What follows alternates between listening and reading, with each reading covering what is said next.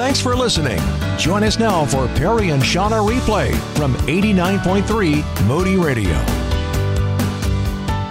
Now, my bride, Teresa, is so smart at finances. She does the finances in our family, and I really need to learn from her. And so I'm thinking that during the Christmas vacation, we should sit down and I should learn from her. Is that going to happen? Probably not, but it should happen.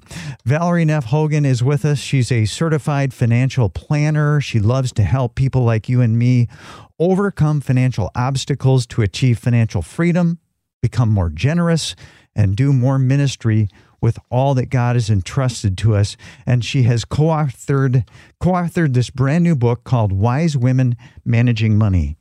I'm curious, when it comes to handling our finances, how important is it as a couple for both of us to be aware of what's going on financially? And if we've never done it that way before, how do you suggest we start?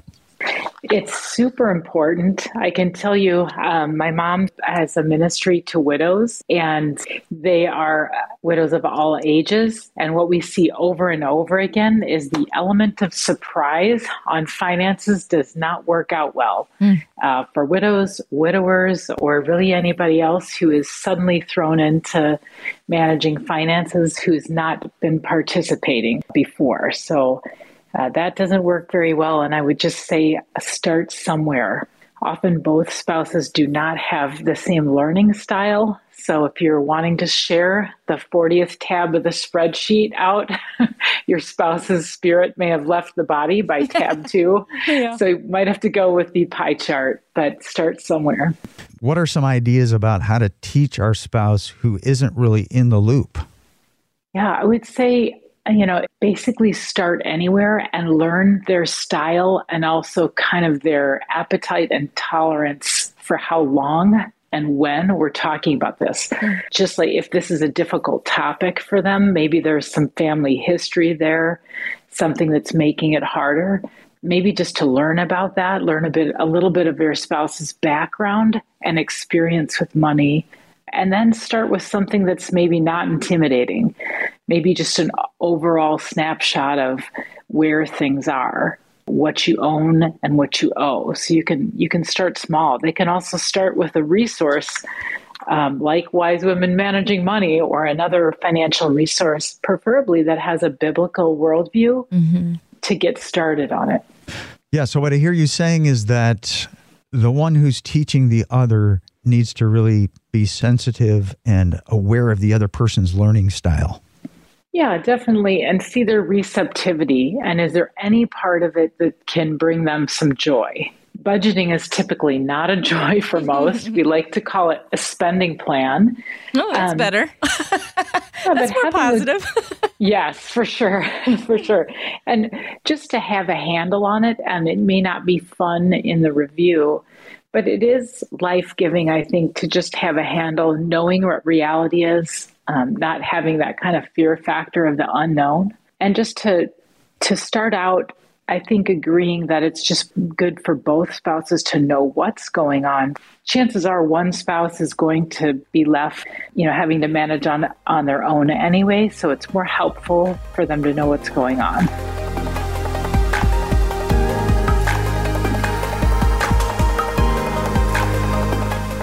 What do we get wrong or misunderstand when it comes to finances?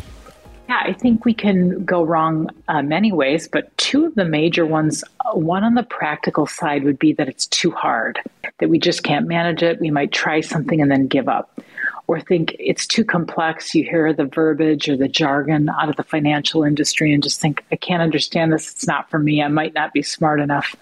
And again, just give up. For every piece of jargon, there's a layman's term and that can be easily understood.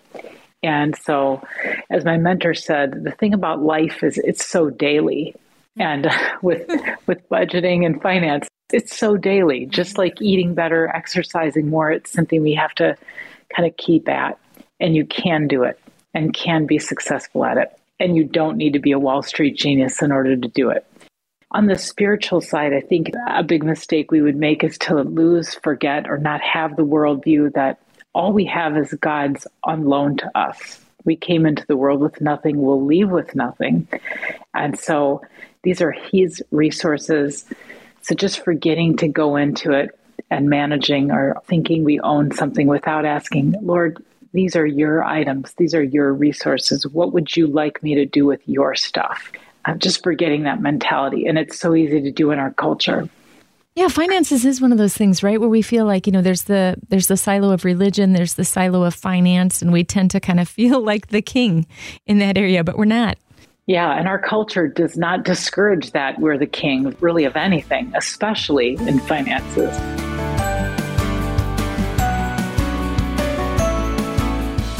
Let's talk a little bit about year-end giving. I mean, we're at that time of the year. We're going to start to, if we're not thinking about it already, we're going to start thinking about it. And specifically generosity and how, finances does intermix with becoming like Jesus.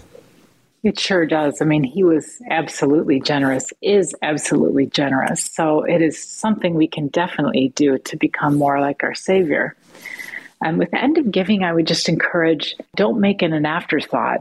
It's really the center of what we're celebrating. So one of the ways we can do that is let that be pervasive in our thinking through the holiday season. And let's do giving on purpose. Let's do things on purpose. Think it through.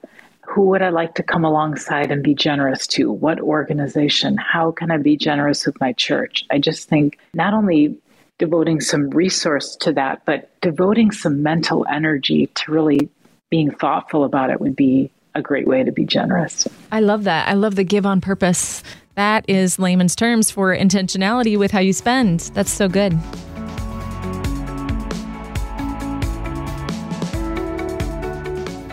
I recently heard a message, and I've come across this passage a lot of times with Jesus and the rich young ruler. And the rich young ruler comes to Jesus and he says, what must I do to inherit eternal life? And Jesus says, keep all the commandments. And the rich young ruler says, I've done this since my youth. And then Jesus says, you lack one thing. Go, sell everything you have to the poor, gain treasure in heaven, and follow me. And that's just always convicted me, and recently has really convicted me about an area in my life, not money, well, sort of money. We'll say it's in the area of money, but it really convicted me of this place in my heart that is reserved for Jesus, that there's this thing having to do with money there. Mm-hmm. And I don't want to be that rich young ruler walking away sad. I want to follow Jesus. What does it look like to sell everything you have, give it to the poor, gain treasure in heaven, and follow Jesus? Well, I can't tell you exactly what that looks like because I have not done that. I have not sold everything I own and given up all opportunity to follow him. I do believe I've tried to follow, the things that he's prompted me to do and told me to do. That passage, I always kind of had this unsettled feeling about it, like, boy, that was kind of rough, actually, what Jesus was asking of him at one part. But he was always getting to the heart of the matter, right? And the heart of the matter is what comes first. And look at what he offered. It was neat because my mentors pointed that out. Look at what he offered him. Come and follow me meant he would have been a disciple. That's a rough passage. I mean, it's just hard to achieve. But what you said about, Jesus just really going to the heart of the issue too. Like with Martha and Mary, he didn't tell Martha, I don't ever want you to do chores again. You know what I mean? Or right. It was choose the better thing. So yeah, he spoke to the issue of the heart for the person that he was speaking to. Yes, he was always speaking right and directly to the person. If you think about the rich young ruler, the woman at the well, the Pharisees he spoke right to them personally. I think what, hits me about that passage so deeply is that my heart is what it is, and it can love other things more than it can love Jesus. And I think the only way, I've been wrestling through this, and I think the only way forward is just that I would have my heart more and more captured by the love of Jesus, so that whatever he asks of me, I don't have to give it up. I get to give it up. And I want to be there, and I want to think that's where I'm at, but I know at least that's where I need to head. And it's just to realize that Jesus is the ultimate rich young ruler. He left everything to come for us. And somehow Jesus wants us to reflect that kind of love in our lives. And I guess it's recognizing that he gave it all up for us. Well, yeah, and he's not asking us to be him, and he's not asking us to do it in our own strength. Mm-hmm. That's the good news, is that we can ask him, open my heart, show me, remind me how much more precious you are than things. And I think he will, and we can ask him for wisdom, and he will give us that. So the encouraging thing is we don't need to muster that up. He will give that to us. You know, he will. It's not in our own strength that we just mustered up the will and the ability to give it all away and leave everything behind and follow him. I mean, he takes us through this process, right? And part of that is the beauty of it. He has this plan and process for it. And it is, you know, until we go to heaven. Another thing that I think when it comes to this is that I don't sell everything, you know, give it all away and follow Jesus to get his love, but I surrender it all because he loves me. Mm-hmm. Yeah, you consider it all loss, as Paul says, and then also who's the pearl of great price. Mm-hmm. So it's, I think, all about the positioning of what is precious and what is not precious. And that's why it convicts me so much, because my heart is what it is, and I need the Lord to keep changing it. You know, and it goes back to the quote that you shared with us too, Valerie, the thing about life is it's so daily.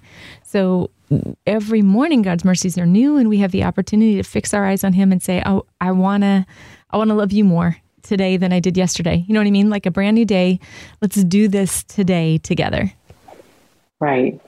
I believe, help my disbelief. Mm-hmm. So he knows that we need him. He knows that we need the Holy Spirit to do that. It's not something we just get better, faster, stronger at.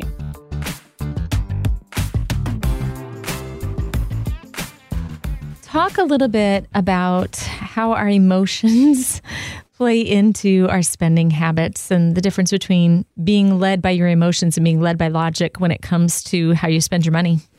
Yeah, they can really take us for a ride, I would say. And I think that's the right analogy, because they can make us come out of the driver's seat when we're doing things on purpose and being intentional with our resources or with God's resources. So when we come out of the driver's seat, we're kind of being whipped around by our emotions, by culture. And so if you think about words like retail therapy, it's really intending that stuff is going to make us feel better. And it's seldom the things that are getting us down. So we might be using resources, money, things to fix a problem that is not rooted in that, to fix a different problem. And so emotions like anger can affect how we spend and steward. Things like sadness, loneliness. Just as you think through the emotions, think through all the different ways that can affect how we're stewarding or not stewarding resources well. So when it comes to emotion, if we were to put this in the Star Trek universe, that we need to be more like Spock and not like Kirk. Right. Yeah, Spock wasn't too emotional, was he? Boy, how do we do that? I don't know, because we're not very much made like Spock, but we can take a step back when we know we're feeling strong emotions, right? If you can start by, if I'm feeling a super strong surge of adrenaline for the good or bad, I might want to just put that spending big decision on hold for a bit. I just watched Enola Holmes with my family over the weekend, and there is a quote from there that is phenomenal. Sherlock Holmes says to his little sister, "You're being emotional. It's understandable, but it's not necessary. Think about what is." And I'm like, whoa, right. That is so good. Absolutely. Absolutely applicable here.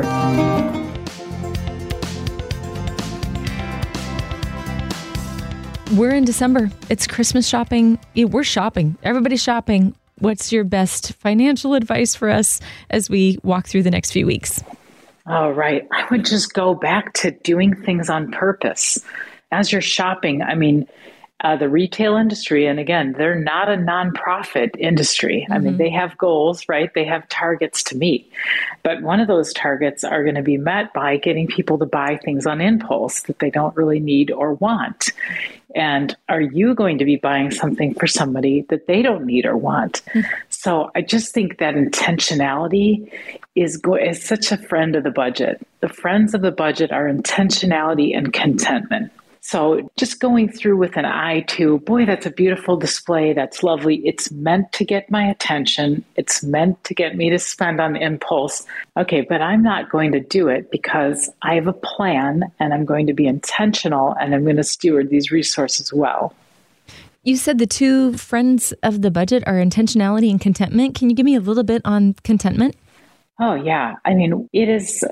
and not that the advertising industry is bad, but they have a goal, and that is to get us to purchase and to maybe want things that we don't start out wanting. So we really need to just be aware of being centered on what God has given us, what He's created us to do, to be centered on God and the contentment in that who we are in Him.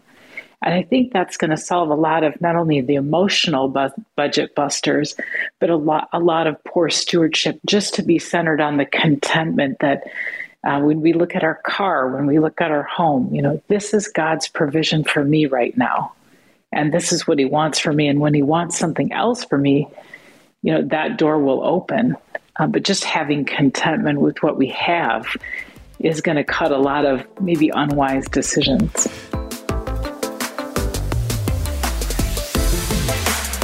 Valerie, you've helped so many people with their finances. Are there any commonalities that we kind of all share when it comes to our relationship with money? I think there's a lot of guilt and shame around finances. And I would just encourage folks, you can do it. You can do it. You can be a great steward. It's a step-by-step process. And, I can just say I have never met somebody in my industry ever that has come up to me and said, I'm 100% crushing my budget and 100% crushing all my investments all the time. And if they did, I would doubt the veracity of that statement very much. Yeah. So it's something that I think most folks think that everybody's doing a better job than we are. And so just take courage, go after it step by step, ask the Lord for wisdom, follow along the basic principles. The Bible is the best book of wisdom on money and everything else. Thanks for listening to Perry and Shauna Replay. To learn more, text us at 800-968-8930. That's 800-968-8930.